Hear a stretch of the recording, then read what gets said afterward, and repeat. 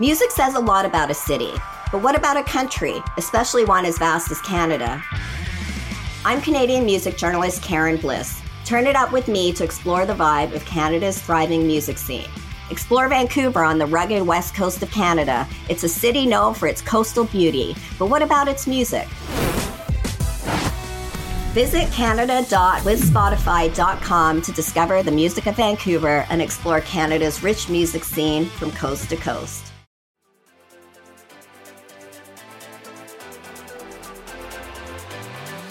Ladies and gentlemen, hello and welcome once again to the Moore and Connolly Football Show, the podcast that gives you your fix of the NFL with a little alley je ne sais quoi.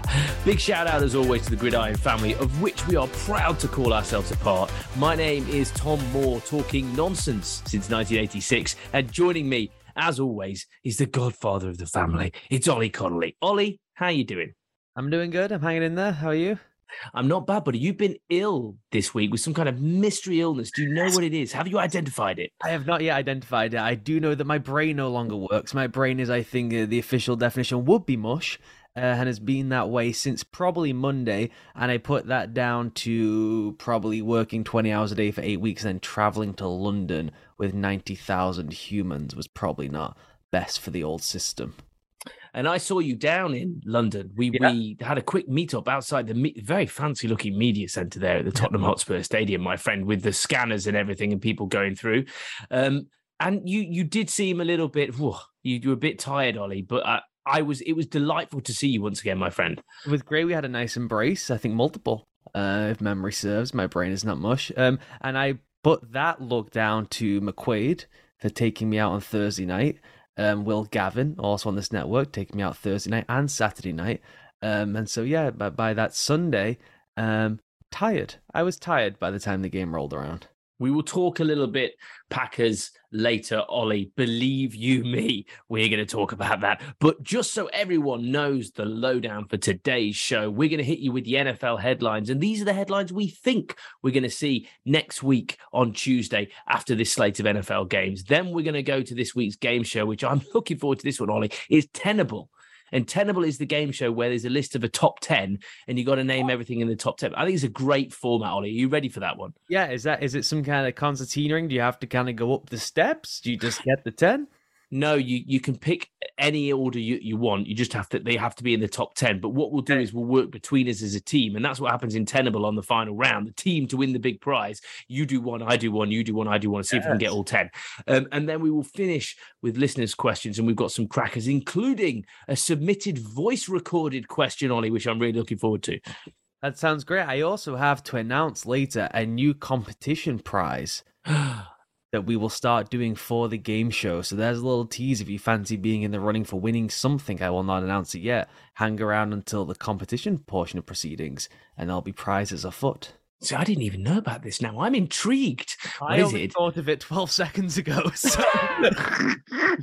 I love it, Ollie. That's the way we roll, ladies and gentlemen. This show is prepared, but only to a certain degree. You can find Ollie on Twitter at Ollie Connolly. You can find me at _Tommy_Moore. Try to make things complicated for you there. And of course, you can find Gridiron on Twitter as well. So now, Ollie, before we get into the bulk of the show and into those headlines, as usual, I think it's time for me to hit you with a little bit of story time with Tom again.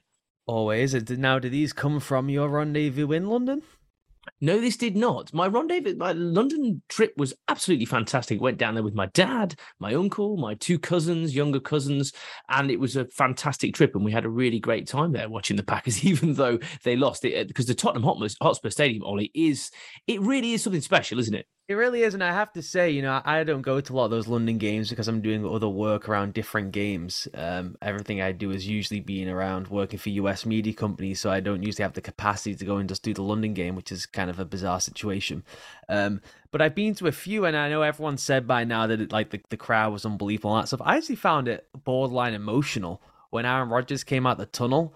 The wall of noise there was completely unusual for anyone who's been lucky enough to go to a big-time college football game. It sounded like a college football game. It did not sound like any of the NFL games. I've been to big games at Foxborough for the Patriots. That's not how NFL games sound. That has a similar roar to kind of like I don't know, a championship club scoring a goal, or like I said, a big time college game on third down. It was kind of a wall of noise, and I know the stadium helps with that, but it was also raw intensity, which I think was helped by the fact that the Packers fans had come over in such large numbers to London for the game. And you've been to Lambeau, Tom. Lambeau is not famously loud. That's not what it's about. It's about like history and elegance, and the love of community. It's not always like a vociferous, angry, like, you know, Alabama Auburn crowd. But there was this just major wall of noise, particularly when Rodgers came out of the tunnel. I found it quite emotional.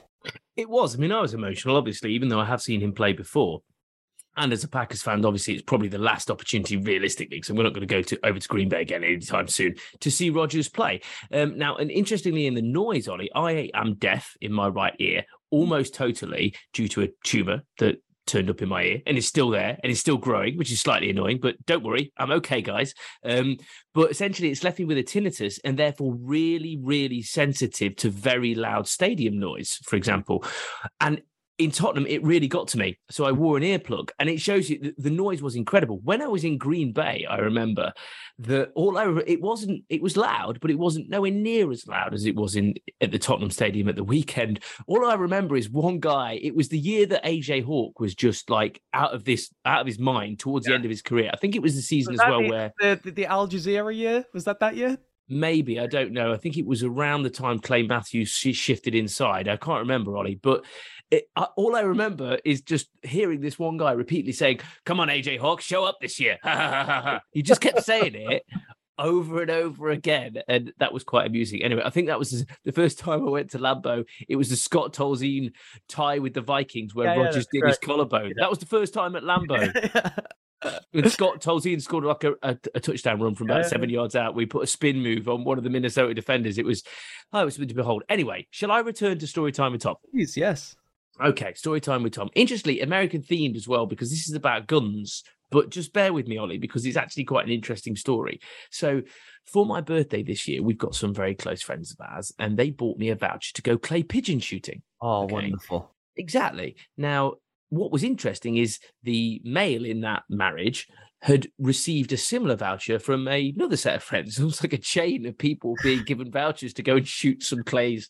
Anyway, so we said, well, why don't we go together? So we took the trip. We live in Nottingham, so we drove out. It was out Leicestershire some way, where you can still get gun license, apparently, in Leicestershire. Strange that you can't do that in Nottinghamshire. May have something to do with the reputation that the county has for gun crime. But anyway, we'll move on from there, Ollie. But so we went out and we went clay pigeon shooting, and the coach we had, the kind of guy who guided us through and gave us advice, he was in his 70s, Ollie, but he was fantastic. He'd line you up. He'd say, "This is what you need to do, my boy. This is what you need to do, my boy." And he was absolutely brilliant. And out of 25 clays, I hit 16, which I thought was pretty good. Very impressive. But what was interesting is we were going between kind of posts where you have a little hut and where there's different setups in terms of releasing the clays.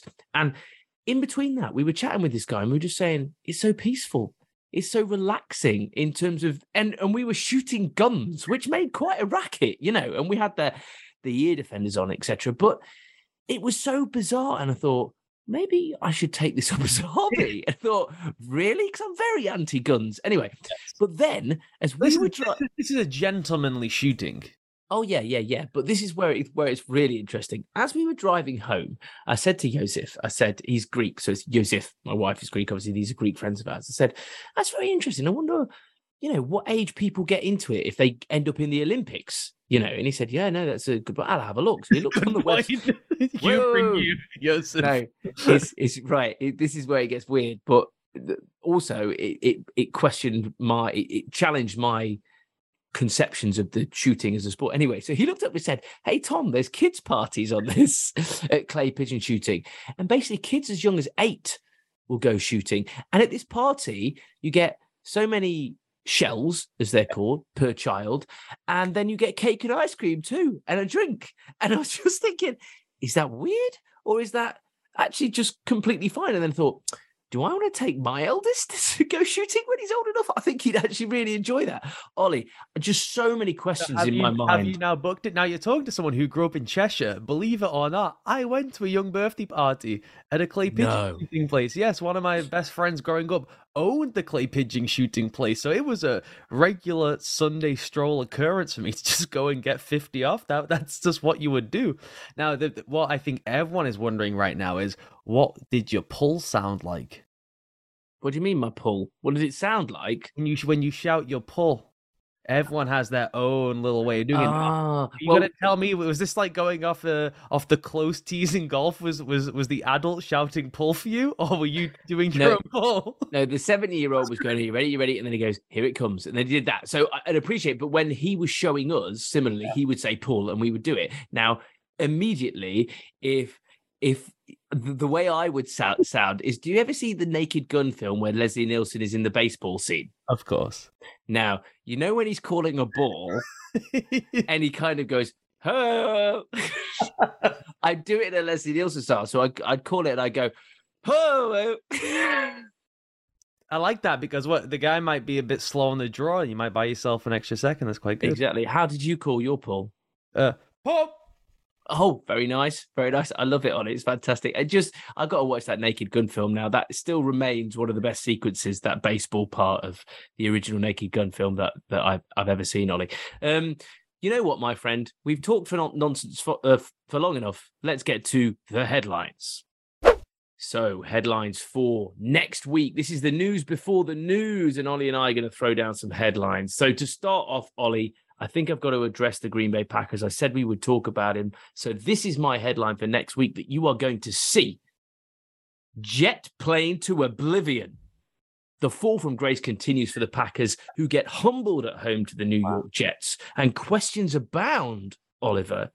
Is Rodgers on the decline? Because between you and me, when I was there in Green Bay, when I was there at Tottenham at the weekend, watching it in person, I appreciate there is a subtlety around the development that you go through with wide receivers, timing, etc. He's played with Alan Lazard for a long time, Ollie, and he was missing him by 5-7 yards. It wasn't in the same ballpark. I am concerned that this is not the Aaron Rodgers we know. There's a real weird thing going on here with him, and I don't want to get too deep in the scheme because that's not what our show is about here, but there's a real duality going on of the quarterback he wants to be and the quarterback that he is. And we've seen this with him right at the nadir of the McCarthy days, right? It was the worst part of this, where he wanted to play hero ball, and they devise an entire ecosystem to try and placate the hero ballness, and it became just a bogged down mess. And what they have now is they don't trust any of those guys to win one-on-one consistently, which, by the way, they do win sometimes, and he just misses them. He missed throws in that London. You should have hit deep down the field. When he's just playing on time within the rhythm of the offense, and he's spraying it around, and he's hitting the drop, and he's gripping and ripping it, he is the best quarterback in football at getting the ball and getting rid of it quickly. He's just the best of it. He's more accurate than everyone else. He gets rid of the ball quicker than everyone else. But he knows he can do the tap dancing stuff, right? And make 3 of the most special plays you've ever seen in your life within one quarter. And that's the stuff he wants to do. But this offense functions better when he's reading and going. And the last 2 years, when he won back-to-back MVPs, everything they did was really predetermined. They had a number of RPOs, but they were mostly box count RPOs where he's got 3 plays and he's reading it before the snap and pick which ones he wants to do. There was less of the reading a player as you go, or what's the fashion in the NFL now is there's 3 break points in the route. You kind of read the depth of the corner, you read the leverage, and you attack grass. That's kind of what it is. The Rams do this, the Niners do this. It's kind of get those guys downfield, let them go find space, and you read out together and just try and throw the ball to where they're open. It's less timing based in terms of the drop back game. They have put way more of that into the structure now, and it's pretty evident because how many balls now are thrown where he's throwing it to a landmark and there's no one there and he's got his arm up. It's 100%. Happening more and more because they are trying to play a style system which is, we don't trust these guys to be where they're supposed to be. either in terms of just being open or understanding the offense. So we're going to now have to wait because we've got the special guy anyway. Let's just wait, get an extra couple of beats in the offense, and he can just see it and fire. I just don't think that works that well for him. I know he can do it. Yeah, like I said, he's special. He wants to play hero ball because he's one of the best hero ball players to ever play in the NFL, right? But I just think he's always been better when it's hit the back foot, get the ball out. And 100%. that discord between those two styles is pretty frustrating. It's more similar to me, I think, the first year of LaFleur when he didn't seem to quite trust all of like the movement and all the cool stuff that LaFleur was trying to do, and it was like, please let me do this for you. And when he did trust it, obviously he won back-to-back MVP. So I think it's way more of a mental situation than it is the physical stuff. No, I completely agree, Ollie. And for me, it's very interesting because what I keep hearing, and I've been hearing this week, is it's all about to come together and someone's going to be on the end of a hiding. I'm sorry. I've seen that in previous years. I've seen it and I've thought, if we just put it together, and I appreciate the obvious thing with the Packers this season is they've showed up in one half and not in another. But I'm sorry, I do not buy it. That is a symptom of the fact that it is an inconsistent way they're playing on offense and it's not sustainable. And I don't suddenly feel like it's going to click and they're going to actually absolutely blow the doors off someone. Ollie, let's leave the Packers there because honestly, I could talk about them for ages, but you have an interesting wrinkle related to the publication that we all love, the Gridiron magazine. I want you to hit me with this because it's time for a conspiracy theory, ladies and gentlemen. Well, this did not dawn on me until Mike told me about this in the pre-show, that we are at the very early, which I think is quite interesting, burgeoning stages of what could be a Gridiron curse. We are talking Madden curse levels of stuff here, and I believe that didn't Sports Illustrated have like 30 years of this in baseball? I think they had when they would do their big baseball preview. They would not just get it wrong. I think it would be like catastrophically wrong, and like the team would almost fold every season. Then obviously the Madden curse was the infamous one. Brady broke the Madden curse, correct? I think so. Yeah, I think he did the first year in Tampa because he's Brady. It's not fair. So as one would suspect, right? And so we have the Gridiron curse now, where Tom Brady was on the front cover of the annual. Of all the years to back the Tom Brady horse is the year that his life seems to be falling apart off the field. Yeah. It's not going so well on the field. The first cover of the season of the magazine proper was Trey Lance, titled "The Year of Trey Lance Starts Now." You know. Mm-hmm. Not great. And it does not start now. Yeah, no, yep, wait till next year maybe. And then the most recent one was designed obviously around the London game, and was the Packers are coming. All shiny, happy Packers, aren't we going to be good? No, no, you're not. Mm-hmm. You know, do not pass go. Do not collect £200, Trey Lance. Dude, I miss playing Monopoly, man. I haven't played that in years. My girlfriend plays it every other night on the iPad version, and she gets very frustrated with these people in far-flung parts of the world who make moves that she thinks should not be allowed. Right, you got to hook us up. I think that's quite a good actually evening activity for me after the kids have gone to bed. Ollie, let's fire through some more headlines. What's your first one? Because we've got some big games this weekend. Okay, I've got Jalen puts the hurt on Cowboys. Oh, that's cold, son. So we did this exercise, I think, 2 weeks ago, where we just went through the Eagles schedule and we were just doing win, loss. And this was one of the ones where you thought maybe that could be a bit of a speed bump. Obviously, the Dak situation at the time hadn't fully unfolded. It looks like Dak is not going to play in this game. It seems like Cooper Rush is going to play. So if you say the Eagles win this game, you are really looking at it is only until week 12 when they would start to maybe have a hiccup in their step and say that's a problematic one. And that's the Packers. And as we just discussed, even that one might be like, hey man, we could just steamroll through that thing. So, I mean, their schedule is horrendous in terms, they have like the 30th strength of schedule in the league. They have the best team in the league. It's unfair. Yeah, I'm really looking forward to see this because I feel like the Giants. I feel like the Cowboys need a little bit of breakers putting on all their Jerry Jones. You know, oh yeah, Cooper Rush is in there, and we're gonna go boys. You know, I'm sick of it, Ollie. They need slapping down. I mean, the NFC East in general is something that I detest. But sorry, NFC East fans, I don't care, Ollie. But yeah, can we just I'd rather it be the Eagles than the Cowboys that take it forward. Yeah, and the Cowboys' only real shot in this game is that they just have a complete freak show display from their defense, which is a really, really good unit, one of the best in the NFL. They have Micah Parsons, obviously. They've got DeMarcus Lawrence. They've got two of the I don't know, 6 or 7 best pass rushers walking the earth. Let's not go through all of them now, shall we? But they're in that region and they have takeover game levels of dominance. But the issue is that the Eagles have the best offensive line in football. I guess it depends. Jordan Mailata, the left tackle, looks like he's going to play but might not play, and that would be a pretty steep decline for the Eagles. That they have also the best backup line in the league, which is very helpful. They might actually be, if all those backups played, they probably wouldn't be the worst starting line in the NFL, which is insane. The salary cap sport. But the left tackle spot is the one where they have the steepest drop off from the starter to the backup. So that would be a slight concern. And maybe you get a frazzled Hurts game and you get 3 turnovers, and all of a sudden the Cowboys, it becomes a 3-drive second half essentially, and they're able to get over the line. But I just think that the Eagles are so complete, both sides of the ball, genuinely best offense in the NFL, I think by decent distance in every factor, and then defensively as good as anyone else. Frazzled Hurts, and now you've made me think of Frazzles, which were a very underrated crisp. Now, did you ever go to pubs and they were kind of like bacon Frazzles, but they were the thinner ones that were like completely dense with flavor. They were made by the same company that made Scampi fries. Ooh. And they were bacon something. They literally looked like a bacon ration. Yeah. Anyway, sizzling bacon. Yeah. Do you know what I mean? Anyway, they were out this world. I remember playing football, going back to the clubhouse, having a couple of packets of those. Good times, great oldies, Gem AM. Ollie, I have got off piste. My next headline. Here we go, and then we record this on a Thursday night, ladies and gentlemen. So this one, well, who knows? But this is just how I feel right now. Numbers don't lie. Washington at Chicago pulls the worst numbers for a TNF game in history, and no one even remembers the score. Ollie, are you looking forward to this game? Am I looking forward to this game? No. The most intriguing part of the game for me is whether or not Amazon mentions the report that came out today around Daniel Snyder and the infighting with the other owners. An all-time, Michael Scott level line in that piece for ESPN by, I believe it was Seth Wickersham, and I am blanking on who else because I'm getting COVID brain. There was 2 other people on the story. It was the Dementors. The Dementors were coming.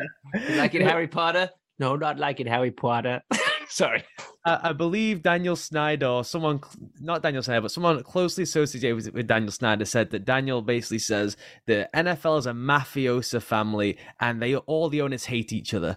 And in reply to this, someone closely connected with one of the other owners says, no, everyone just hates Daniel.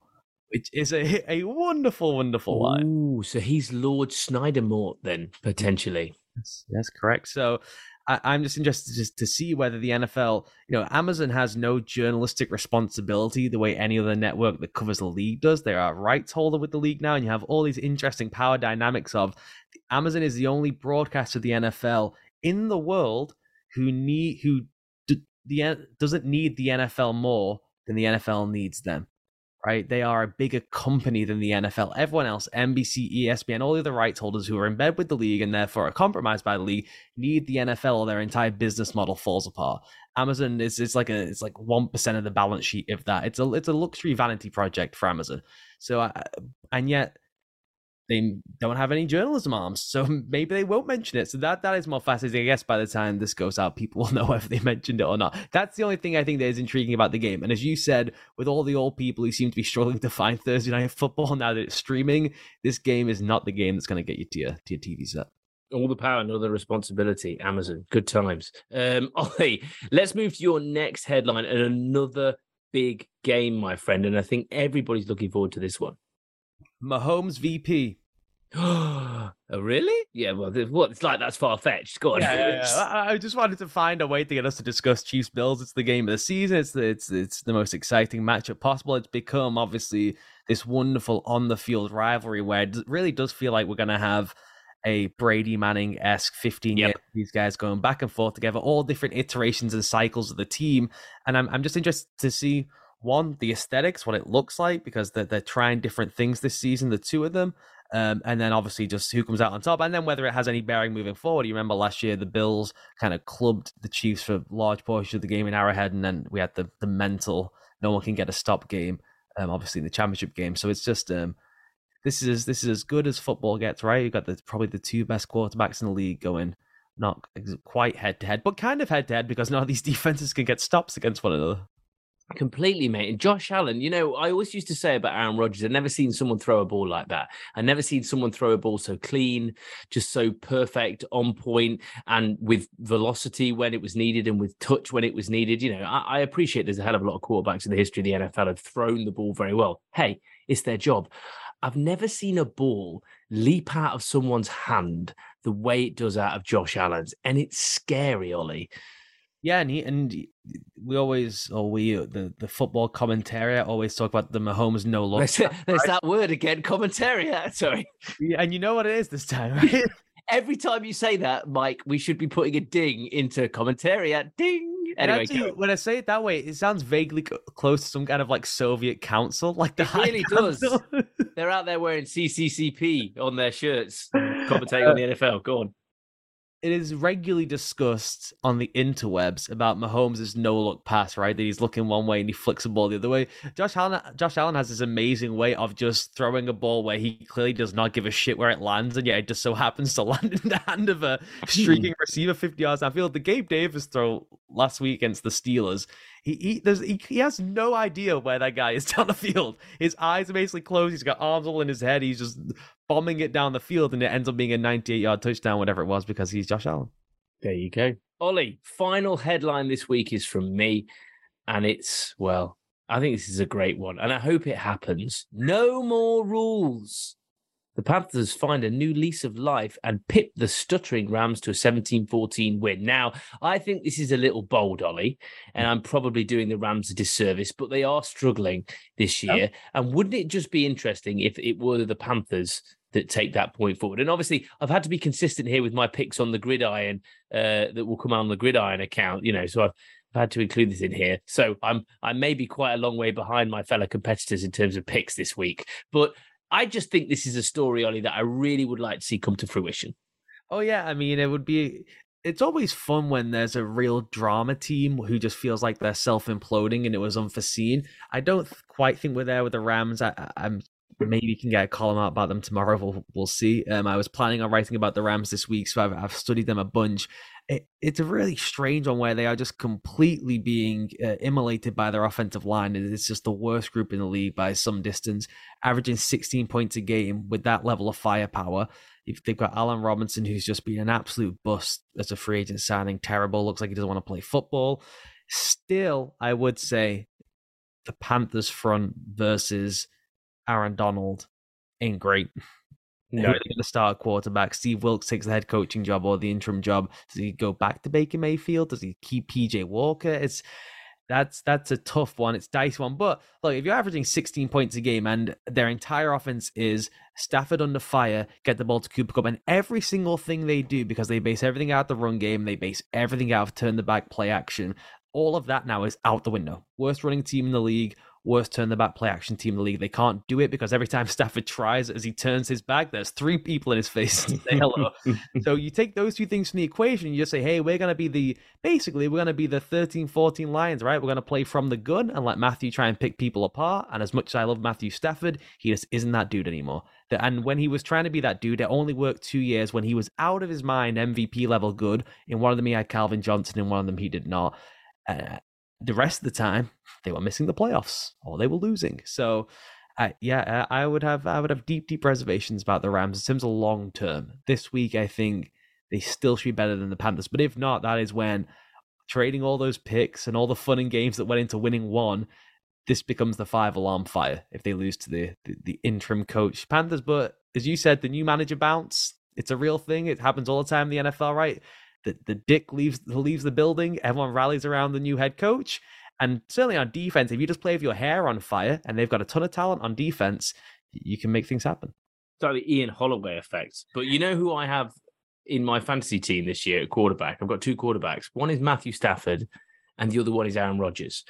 I believe in neither of them at this point in time. Anyway, there you go. Ollie, it is always a pleasure to talk headlines, particularly when I talk so much crap and then you try and endorse it. So very, very, very appreciative for that. Let's move on.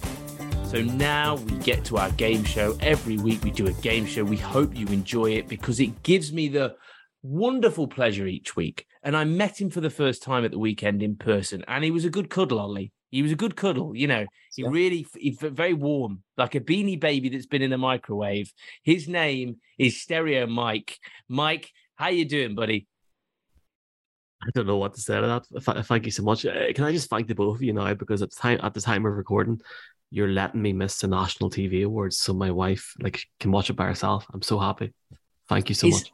On Ant and Deck, don't they have COVID as well, and they can't make it tonight? It sounds like everyone's got COVID. It sounds like I don't even know if Ollie has it or not. I mean, there's a whole. There must be like a sick wave. I don't know what's going on. So it's endemic, my friend. We won't get into those political opinions and pharmaceutical opinions. It's endemic. Anyway, Mike, what is our game show this week? Our game show this week is a crap edition of Tenable. Now, granted, gentlemen, that we all have jobs. I'm presuming nobody has the time to watch Tenable during the day. I genuinely have never heard of this thing.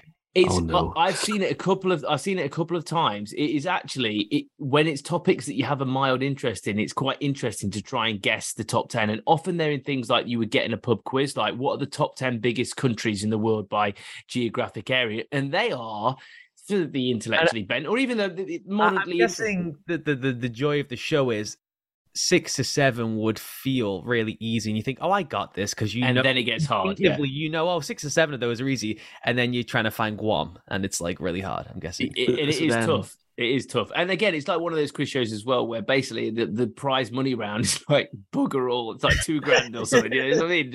Anyway, sorry, Mike. Let's not poo-poo competition prizes, because I was going to announce, as I said before, that we'll out some prizes. I think what we should start doing, both when we play against each other and then if we play together, people who send in questions, because we're always asking for questions, which we'll get to later, we should start playing for one of the question people. We can pick them by random, or we can pick them by the quality of the question, which I can leave up to Mike or Tom, and we'll give them a subscription to Gridiron. Why don't we do that? To the Gridiron magazine? Yes. I think that's fantastic. So, ladies and gentlemen, you can obviously where can we find Gridiron on Twitter, Mike? At Gridiron, GRIDIRON, or at UK Gridiron on Instagram or TikTok as well. You can find me bopping along there as well. Please do give us a shout. Man, I'm straight onto that. I'm straight onto that after this. Please. So therefore, what you need to do, guys, is send us in your questions or your comments or whatever it is, and we will pick someone at random from those each week, and we will play for that person. And that's at mcfquestions@gmail.com. mcfsquestions@gmail.com. The Godfather has spoken. He's willing to give away a subscription. He wouldn't do it for a family member. So you're really, really fortunate, guys. Really fortunate. Now, back to the Big Beanie Baby.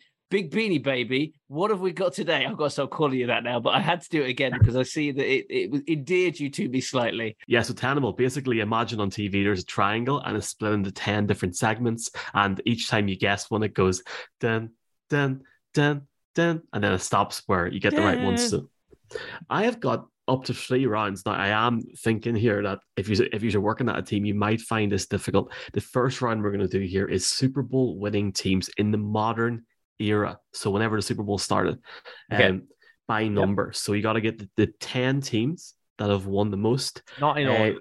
Not in order, no. Just any not in order, but you do have to name the 10. So if you want to start off, go for it. Okay, you start, Ollie. You go first. Do you want me to just rip through as many and then we? No, one at a time, buddy. That's the way we're playing. We're playing like together as a team. So you have to do one that I do. In the last round on Tenable, basically they have the team members and they go up one at a time and keep going. And then basically, if they get it wrong, that team member's out, and then the other person has to try and get them all by themselves. So if one of us gets ones wrong, it goes then down to the other person to try and finish it off. So you start, Ollie. I've got a pen. You need a pen. Is that what you're looking for? I have a pen. I can't find any paper. I'll begin with the Dallas Cowboys. Dallas Cowboys. Let's check this out. What Tom didn't say is if you don't get this right, you are both getting me a Domino's tomorrow night at 20-6. Okay. Right. Let's see. Dallas Cowboys are number 3 on the list, so you'd have 9 more to go. They've won it 5 times, and they've won it 5 times. A bit like certain football clubs. I think Liverpool have won the Champions League 7 times now. Cost of living crisis. Domino's. I get you a small Domino's, maybe. That's grand. Dippers. I mean, it's only £1.50 to deliver anyway, so it's all good. Okay, then I'll go quite obvious. I'll just go Patriots. Cool. And they are first with 6. Cowboys, Patriots, Packers. Green Bay are 6th with 4. By the way, I'm going to give you 3 lives each round, okay? I think that's fair. I think that's more than fair. Nice, yeah.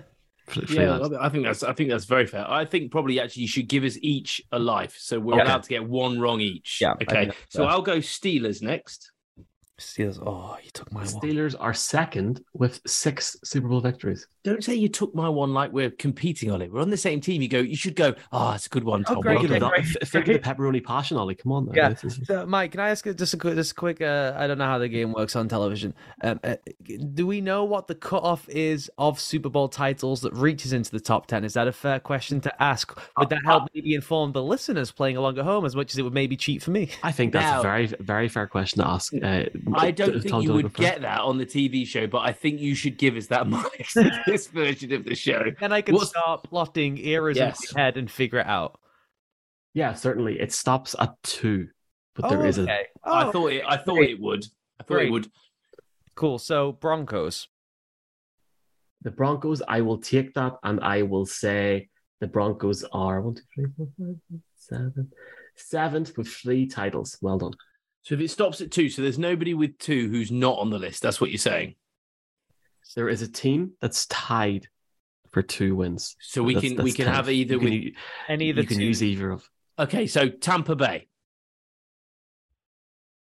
They've won it twice. Fair enough. They're not on my list, but they're like the same. They're 2. So I've got like a load of teams that have won 2. Tampa Bay's fine. Now this one gets difficult to try and figure out how they won it. The Washington franchise won it with Joe Gibbs 3 times. I don't want to say the racial slur on air, and I don't know if that is folded into Commander law. I don't think it should be personally. The Commander should be a separate entity. The Washington racial slurs, I believe, won 3 Super Bowl titles. They did, and they're 9th. Well done. You now have got 1. You've got 3 more to find. Okay. And I will give you a very quick clue. They've either won 4 or 3 titles. Hang on. It's my turn, isn't it, Ollie? Well, what were you about to say? You just went, ugh. Did we get the Niners? Well, hang on. You give me a chance, mate. Oh, sorry. There's one that's won more than that. That team may be there. So if somebody wants to maybe say that team. Okay. I only take that because I broke my brain. I'm like, I'm sure they won a lot of Super Bowls. I'm like, how bad has my brain gone? Hey, Mike, how about the San Francisco 49ers? You know what, Tom? That's a really, really good answer. Well done. Yes, they've won it 5 times. And that's my Ollie's talking about brain fog cover. That's my brain fog moment. So So how many have we got left? 2 more to get. Right, okay. If the team moves city, it's the franchise, right? Yep. Take a shot. Raiders. Yeah. Boom. They've won 3 times. Still haven't won it in Vegas. Be lucky to win more than 2 games this year, the way it's going. You've one more team to name. Okay, I this is where I could lose a life, Ollie. I think I know it. Is it the? I don't think it is actually. I don't think it's the only. I'm going through names. I'm thinking Chiefs, Saints, the Seahawks only won one. Think about modern winners, and then think. In folklore, did they win one? And someone from the yesteryears team that won one. I'm gonna go for the. I'm struggling. I want to go for either the Ravens have only won one. Joe Flacco only won one, didn't he? Mm-hmm. And so it's not. Oh, hang on. The New York Giants. Yeah. That was going to be my Irish thing. So I was going to say Dermot. I was going to start singing Dermot Kennedy, Giants, a second ago. But yeah, it's the Giants. Yep. Good We've song. got the 2 Eli's. We've got the Lawrence Taylor. Yeah, lovely. So if somebody had sent a question and we'd assigned them, they'd have just won a subscription to Gridiron. Yes, they would. Okay, let's play next week. Yeah, exactly. Let's play another round, Mike, before we go to listeners' questions. This is where it gets fun. This is where it gets really fun because it's not like where the Super Bowl ones are. Like, to be fair, Miami and Baltimore, I would have taken instead of Tampa Bay because they both, they've all won 2, for example. For some, I started getting mixed up because I put Denver in the wrong place. They'd won 3. Anyway, nobody cares about that. You've won, well done. All-time passing leaders in yards, quarterbacks. In yards, this is going to be tougher, Ollie. It is going to be tougher at the bottom end. I think we can just rattle through the big names up top, right? Let's just go. Ping pong. And I have checked this. This was correct until last week. Wow. And even at that, yeah, like there's like nothing could have changed last week, if that makes sense. No one jumped into it last week. Although I did see, did you see that Patrick Mahomes threw for as many touchdown passes as Troy Aikman did in his career whilst Troy Aikman was on the call, and he did it in like 40 or like 38% of the time it took Troy Aikman's entire career of getting beat the shit. It's bonkers. It is bonkers, isn't it? It's been starting for 5 years. I want you to be the lead-off hitter, Ollie. Go on. Okay, Brady. Number 1, 85,000. Yeah. Number 2, Manning. Yeah. Which one? Peyton. Okay.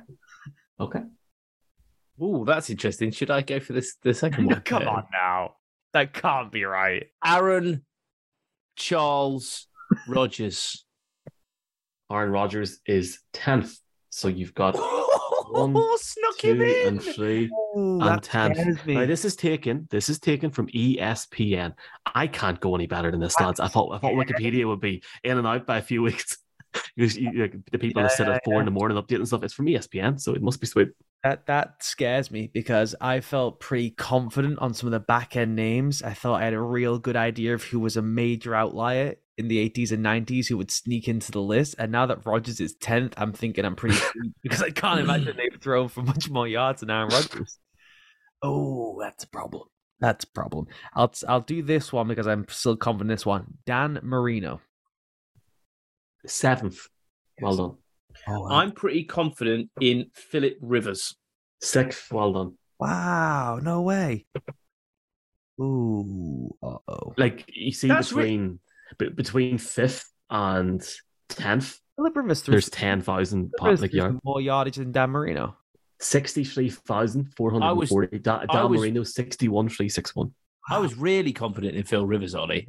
Honestly, it's interesting that because I was really confident in that. Every time you go through him, look at Marino's numbers. Look at this Marino's But like, do you not find it's really impressive though that Philip Rivers threw for as many yards as he has children? I mean, that is just. It's a cheap joke, but it's a good one. What we're looking for then is longevity in the modern era because my idea, these are not guesses. I'm throwing it. I was going to be going Fouts. These are the people I thought would have snuck in there ahead of some of the modern era guys. Maybe, just maybe. So longevity and recent. Brady, Breezeman. Oh, Big Ben. 5th. So you need 4th. Wow. 5th. 4th. This is 8th and 9th. These modern records are bullshit. So we've got 3 to go. 4th, 8th, and 9th. Okay, I want to take a shot. With John Elway. 11th. Yeah. I've lost my life. Also, who bumped John Elway out? Who was so Rodgers just bumped John Elway out? Yeah, I've lost a life, Ollie. Boom. Over to you. Oh, he played till he was 100 years old. Favre. Yep, 4th. I cannot believe we didn't get that earlier, actually. Now I think about it. So you need 8th and 9th. Played for 1,000 years post 1990, or at least 96 with some of the rule changes. I will say this. 1, 2, Ollie, do not overthink it. 7, 8. Do not overthink it. Don't overthink it. Mate, I'm tapped as I am. Me too. I've got several names swimming around. Now, it would be, if we're playing this like the final round of Tenable, it would be, I can't go through, although I did it in the last round, what I'm thinking, because then that would give you ideas. That's not fair. So I have to just give an answer. But I do have several names in my mind. You want Michael's clue? No, Mike. No, I don't want a clue, Mike. I want us to do this. I'm good because Ollie's still got a life and is another one. So Ollie's still got a life left. So if I get this wrong, I'm dead. Right. Okay. I'm not going to overthink it. So let me just recap for the listeners who we have. We got Brady, Breeze, Manning, Rodgers, Marino, Rivers, Ben Roethlisberger, Brett Favre. So can I take a really bold shout? So we got 8. Yeah. One of these really obscure, Mike. Just answer that question for me. It can't. No, it's top 10 pass of all time. It's not going to be someone who's obscure. I think you'll definitely be surprised at one of them. I think you'd be pissed off, personally. Is it a modern player who shouldn't be in amongst the list of the all-time greats? Oh, I don't think he should be in the Hall of Fame. Bunch of I don't think he deserves to be in the Hall of Fame or even considered as an all-time great. I think he was carried for many years, but that's a different discussion on a different podcast. Ooh. Oh, I've got so many different names now, Ollie. and now you'll be like, what do you mean he's not considered? I'm just okay. I'll tell you what. I'm gonna. You gotta think what Mike did earlier on in this broadcast. Yeah. Oh look, I'm gonna go Eli. I'm gonna go Eli Manning. Okay. Yeah. Eli Manning, as it stands, is ninth. That is a horror show. That is insane. So as it stands, I'm presuming Aaron's will be closer now. 56.295 for Aaron Rodgers. Eli Manning, 57.023. So a few more weeks. Well, if Aaron Rodgers does get the ball down the field to some wide receivers at some point. A few more seasons based on the way things are going at the moment, Mike. Could you look up for me, Mike, the biggest game Eli Manning had? Yeah. I know Whatever. Like what was the total yardage in one game? I know we had a monstrous Monday Night Football game, but I don't remember him having successive, like a Rodgers streak where he was just dropping 450 on everyone's head for like 4 straight weeks. I bet you had a game where he threw for 500 yards. He did do on a Monday night. I remember that. But okay, so anyway, so we've got one more. Filibustering to not have to answer this one. It's all right, but I'll filibuster while you think about it. If Eli's in there was a year, I believe, when I do my reasoning, so that this is wildly wrong, people don't laugh at me when I'm supposed to be the football nerd. I believe there was a year when Matthew Stafford had about 9,000 dropbacks in Detroit because they were behind in a game. So I reckon he was behind in games for like 7 straight years. He's played for a long time. He's got all those wild come from behind records and game winning drive records and stuff because he's in so many of those situations. I reckon Matthew Stafford is on the list. That's a really good shout. He is 12th. Oh, so you've lost your life now. Boom. Dominoes. Right. I can smell the dominoes coming to the door here. We've got 2 more shots at this. I do old, modern quarterbacks. I'm gonna confer now. Ollie, we've got 2 more guesses. Basically, I'm gonna change the scope of this. We're gonna confer. I've got several names, right? Yep. McNair. Yeah, I don't think any of the older guys, because McNabb. You've got to be Marino to be on the list, or you're playing in Marino and Favre did overlap. He's the only one not in the same era as all the guys we grew up with watching. Okay, so to get what? How many yards did Rodgers throw for, Mike? 56.295. Eli Manning was 57.023. You'd have to. And you're looking for the person in 8th. The guy in 7th is Dan Marino, 61.361. It's got to be someone who's played for a long time. So I'm thinking somebody like. Is it modern? Is this a modern person, Mike, or not? Has to be. I don't want to give it away. Don't.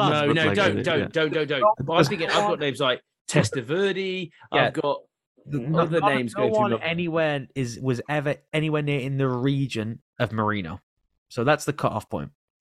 And then after Marino, it's Favre. So if it's someone who's played after Favre for a long time, and so it's someone in that age cohort with Brady, Manning, Breeze, all the guys we've done the last 15 years with. It's someone in those last 15 years who's played for a long time. And I don't know. Who else was in that? It's not Carson Wentz anyway, I'll tell you that. This is really difficult. I'm at a loss on it. So I'm just gonna. So we said it's not Testaverde, McNabb, McNair, long enough. Cousins. No. Matt Ryan. That would make me. I don't think so. That can't be, no. Matt Ryan can't have played long enough. When did he get drafted? Oh, he got drafted after Rodgers, so he's been playing. Wasn't it? Yeah. Oh, wait. So he's potentially been playing for 12 years, about 12 years. He'd have to still throw for like 5,000 every bloody year. Yeah, no. No, more than Rodgers? Come on. Not more than Rodgers. Rodgers got drafted in 05. He started playing 04, started playing 3 years later. So he'd been playing before Matt Ryan. So it has to be something. Someone like Johnny Unitas? Is it something really bonkers, Ollie? Who don't know what Johnny Unitas? That would be hilarious. Just in that time period, he's thrown for 60,000 yards. God, I wish that was true. I am at a loss, my friend, and we've still got listeners' questions to get to. We should definitely play Tenable again. Tenable again. Oh, Okay, I'll take a shot at Donovan McNabb. No. Okay, fair enough. I didn't think it was going to be the case, but Ollie, it's down to you, mate. Yeah, maybe my Marino cut off point. My initial heart instinct was it was Dan Fouts. And I know he didn't play long enough, but I'm going down with my heart because I love him so. I'll take Dan Fouts. In 8th place, the quarterback that is about a week and a half away from overtaking Dan Marino is Matt Ryan. Fuck! Oh, I knew it was Matt Ryan. I said. I thought he's come on. Elway 11, Stafford 12. As a general public, I will not allow Matt Ryan to overtake Dan Marino. Stop the count. Warren Moon 13th. Frank Tarkenton. Fran Tarkenton, sorry, 14th. Carson, sorry, it's my eyesight. Carson Palmer, 15th. Vinny is 16th. Drew Bledsoe, 17th. Mr. Fouts is 18th. Joe Aloysius Flacco, future Hall of Famer, is 19th. And Kerry Collins is 20th. That is absolutely outrageous. But what a game, Ollie. I really enjoyed that. That was fun. That was good crack, lads. Well done. And I'll let you know my address for the Dominoes in a bit. Fair enough. I will I'll crowdfund that, Dominoes. No worry at all. We have got to play Tenable again. Let's move on to listeners' questions. So, listeners' questions, this is really, really what we love, guys. And the Moore and Connolly Football Show has been going for quite a while. We had a bit of a pause and we have come back. And what we want is to build this community again and get you guys communicating with us and letting us know your questions, your thoughts, even if it's random. It doesn't have to be football related. For God's sake, it doesn't have to be to do with anything. Just send it in. mcfsquestions@gmail.com. We love to hear from you. So first of all, and we've got to start with this, Ollie, we've got a fantastic question from a long-time listener of the Moore and Connolly Football Show, Tristan. But it's not from Tristan. It's from his son, Jackson, who hosts the Down Under Centre podcast with Tristan. Yes, Down Under. They are from Australia. Tristan is a great guy. Jackson is fantastic. And they've sent a voice note. And so we're going to listen to this. So we encourage you to do what Jackson has done and send us a voice note. Go on, Jackson. Hit it. What's your question?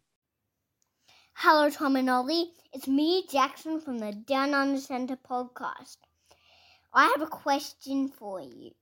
Who do you think are the best teams in each division? So, Ollie, best teams in each division. Do you want to go through it? Sure, let's do it. Okay, let's start off with the NFC North. I'm going to say the Vikings. I'll still take the Packers. Okay, fair enough. NFC East, Eagles. Eagles comfortably, yeah. Eagles best team in the NFL. Even as much as I love the Bills, Bills injuries knocks them into second for me. NFC South. Still Tampa. I'm not taking any of those other QBs over Brady. I'd probably agree with that, to be quite honest. How about the NFC West? Ooh, that's the tricky one. I say that the Niners are more of a freight train than the rest. So yeah, I'm probably overthinking it a little bit. I just still in the back of my head, I'm like, God, am I going to write the Rams off that quickly? They're always high variance, always up and down. They always seem to have a 3-week run where they seem like it's going to fall apart and they're out of it, particularly obviously since Stafford got there. But still, yeah, I'll take the Niners. Okay, fantastic. Let's move over to the AFC, starting with the North. Ollie, you got to be the Ravens. Ravens, Super Bowl picks, my preseason Super Bowl picks, feeling pretty okay, comfortable-ish with that right now. Some real issues defensively, issues on the back end, issues that could get exposed this weekend and make me look very silly as they play the pretty bad New York Giants who keep winning football games. So, but I still think the Ravens are the class of the North. I feel like in there he tried to discredit himself, but actually complimented himself during that statement. AFC East? The Bills, yeah, freight train. What are you talking about? Oh, yeah, sorry, the Bills. AFC South? Oh, God. Jags. I'm going Jags, baby. I also think it's the Jags. I think they have the by far the best single unit in the division, which is the defense, and specifically the defensive front is out of its mind good. And so, yeah, I'll take the Jags, by a hair. My next door neighbor, Luke, will love that. He's a Jags fan. Duval! And how about the AFC West? Chiefs pretty comfortably. It's frustrating. The Chargers should be a better football team. It feels like we say that every year, and I know they've had all the bad injury luck in the world, but there are still some pretty fundamental stuff. Obviously, they're on defense. It's like at some point, guys, you got to get that shit figured out. No one else, I think. The Chiefs are the only team in that division that don't have a complete sinkhole somewhere on their roster that I was not expecting before the season. Chiefs secondary isn't as strong as you would like it to be, and they lost the rookie Trent McDuffie this week, which is a huge hammer blow, but it's actually not been as bad as you would have anticipated coming into the season had you been told that McDuffie would be out. So the Chiefs are actually better than I thought they would be, and I already thought they'd be one of the 5 best teams in the NFL. So yeah, I have them neck and neck with the Bills at the very top of the conference. Love it. Thank you, Jackson, for the question. And make sure you tune into the Down Under Center podcast. I know I've retweeted one of their podcast feeds at @the_Tommy_Moore. Moving on to Ollie Inwards, who says, love having MCFS back and Stereo Mike. The Beanie Baby is a great addition. I added in the Beanie Baby bit. What average did you end up with for the season, Tom? I'm a mediocre opening batsman, 35, which wasn't bad. I got out on 99 in one innings this year, but the winner of the batting award in our team this year had an average of 52.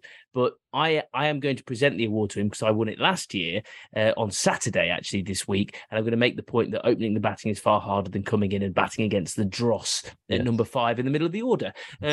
Ollie also asks, do we have to blame you for the pound falling after seeing you were in Whitehall? Yes, I was in Whitehall. It's got nothing to do with me. And then finally, what classic British TV show would you like to see back on TV? I've recently come across Original Wife Swap. Oh my God, that was a great show. That was fantastic. A truly smashing concept. And despite some, let's say, problematic issues with some of the families, it's fantastic fun. Can you remember Wife Swap? I can remember Wife Swap. I remember that it being the finest television product ever produced that should never have been allowed on air, I think. It's one of those ones. I'm a big fan at the moment of Married at First Sight.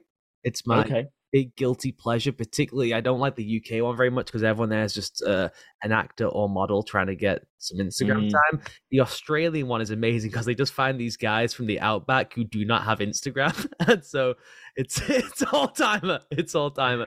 So Wives Up had that kind of similar element to it. So it was the OG. Do not have Instagram. They don't have running water. Mike, the Beanie Baby. You've got a good one.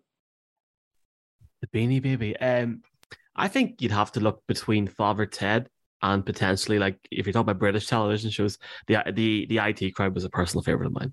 They were both 118 919 88 You would never want to bring those back, right? Because that's the problem with any kind of remake. What you got to do is find a good concept and replicate it. That if we're doing scripted show, that I think they could have always done more with. I always believe this. Do you remember Worst Week of My Life? It was a decent, okay-ish sitcom, right? But the concept, you could do 50,000 Netflix series, all original screenplays of it being someone's worst week, Freshers Week, Wedding Week, on and on and on and on. They should bring back Worst Week of My Life. That's a good call. And yeah, I agree with you. Father Ted was all time. It's up there, right? So as is the IT Crowd. But yeah, you kind of, it's like The Office. It's like a time capsule, isn't it? You want to leave it as it was and you don't interrupt it. In terms of what I would like to see come back, a show which I absolutely loved was Harry Hill's TV Burp, because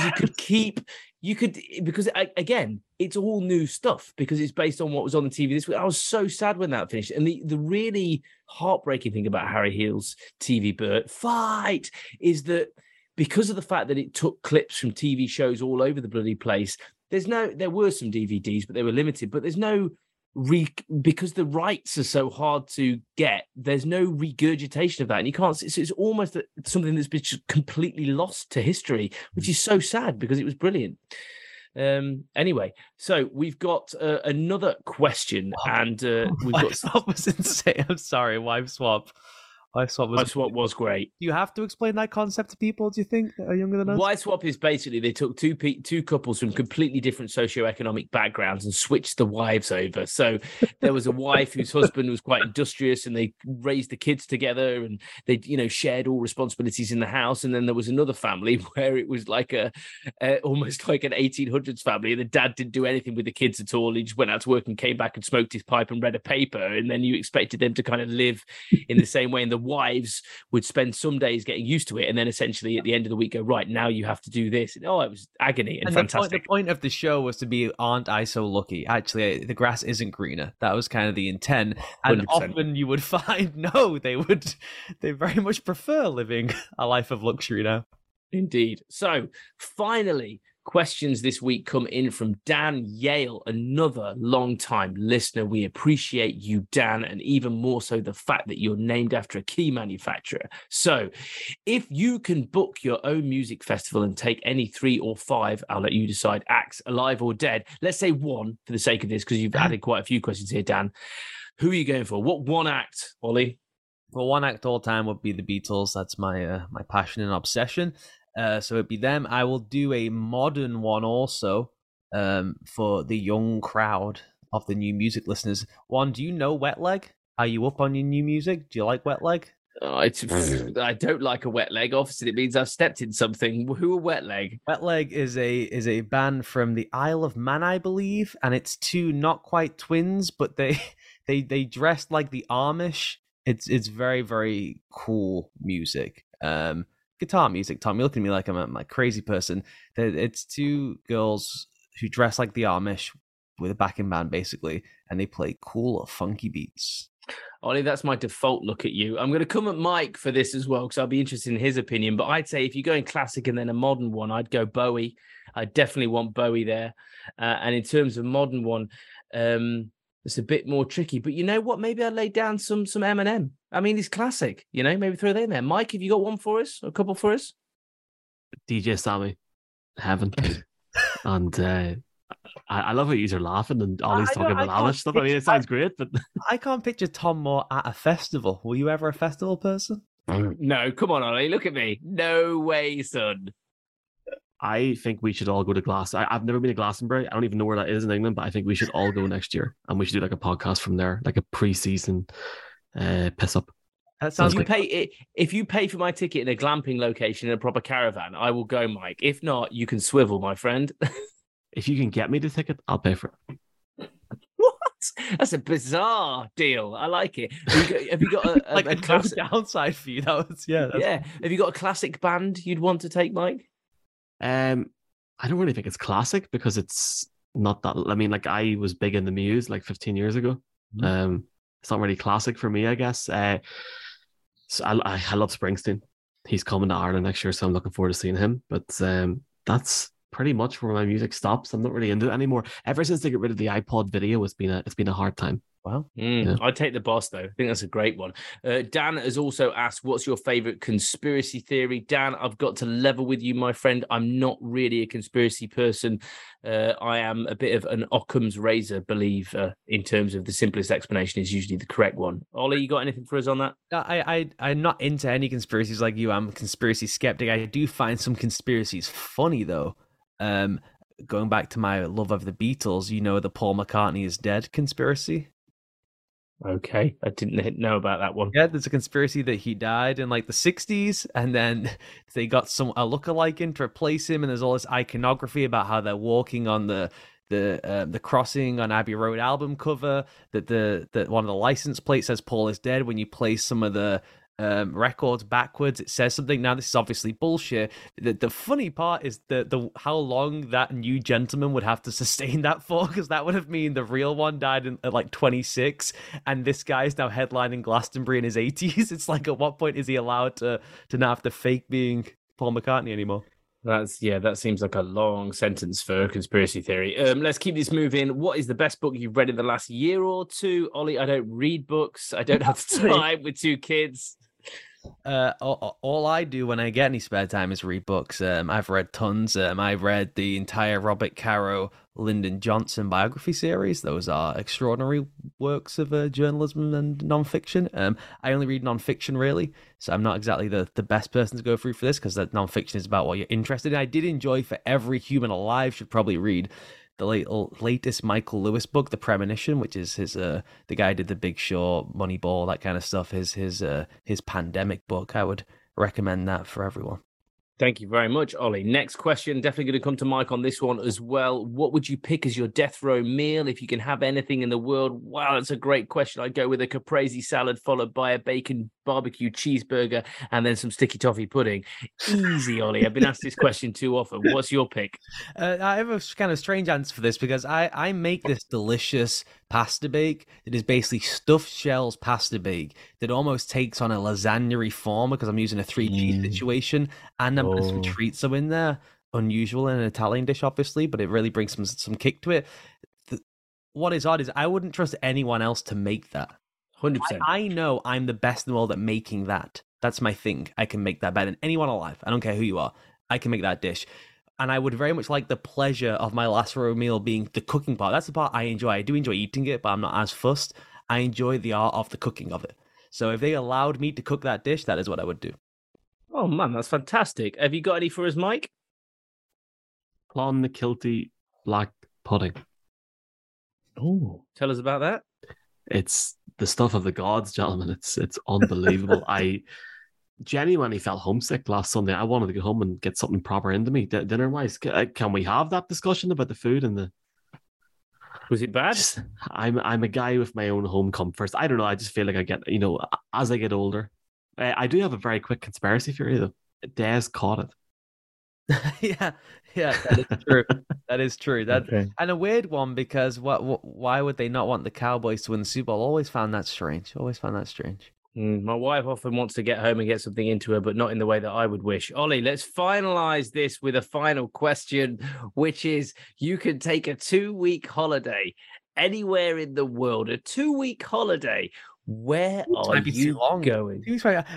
By day 3 of me being off work, I am scratching the walls. And like I said, I can sit and read a book for 12 hours straight, but if it's like forced fun holiday time, I'm in big trouble. I've traveled basically everywhere. Don't David Brent me. I've traveled, boy. Where to? Hull. I have. You'll remember. I took 3 months off from work and just went and traveled everywhere all over the world. So I've done all the fun places I would want to. The only one I didn't go to because of how far away it is New Zealand. But 2 weeks does seem like a long time to be in New Zealand. So I'll say New Zealand just for fun. You'd have to like cricket and rugby and stuff like that, I think, and make it a trip related to that. I want to go. 2 weeks is tricky because 2 weeks is actually you'd need a shitload of stuff to explore, which is actually to find a place like that is quite difficult, or it would just be somewhere where you're happy to lie on the beach just forever. So to be quite honest, I would probably say, and this is going to sound really lame, Cornwall. If I go down to Newquay in the winter and just enjoy the wind and the nice meals in the restaurant and just sitting and relaxing, that'd be great. Mike, because you originally had a face of like you were going to say it's more trouble than it's worth, which is when I know you were. Forget it. Age. Yeah. Forget it. I live in Nottingham. I'll pop out to Melton Mowbray for a while. Mike, have you got anything for us? I was going to joke and say Nottingham and Salford, but you just said Nottingham, so you don't want to come to Nottingham. Honestly, man, like Galway or something, somewhere to go, somewhere Donegal, somewhere nice. Donegal. Turn the phone off. Donegal, hi. Yeah, so you could be our Galway boy, as Ed Sheeran kind of said. Not really. It sounds like a podcast. If I went somewhere far flung for 2 weeks, there would be a real danger of not coming back.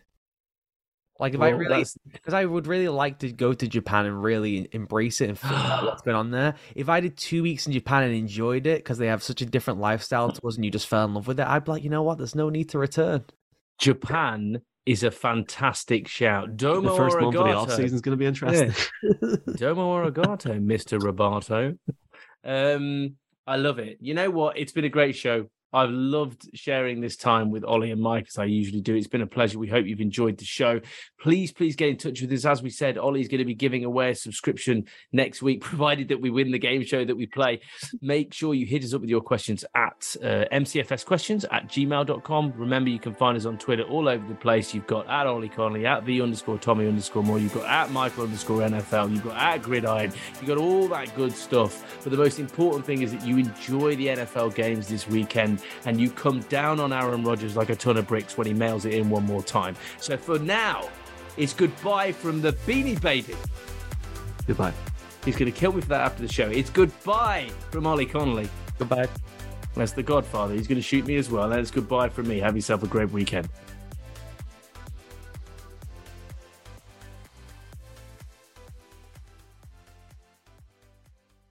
So, will it be skiing? Or Christmas markets on a city break? Skiing or a city break? Some problems are good problems to have. Especially with flights this winter from $29.99 one way and package holidays from £159 per person. Get booking at easyjet.com. Selected dates, holidays at or protected based on 2 adults for 3 nights. Travel restrictions and T's and C's apply.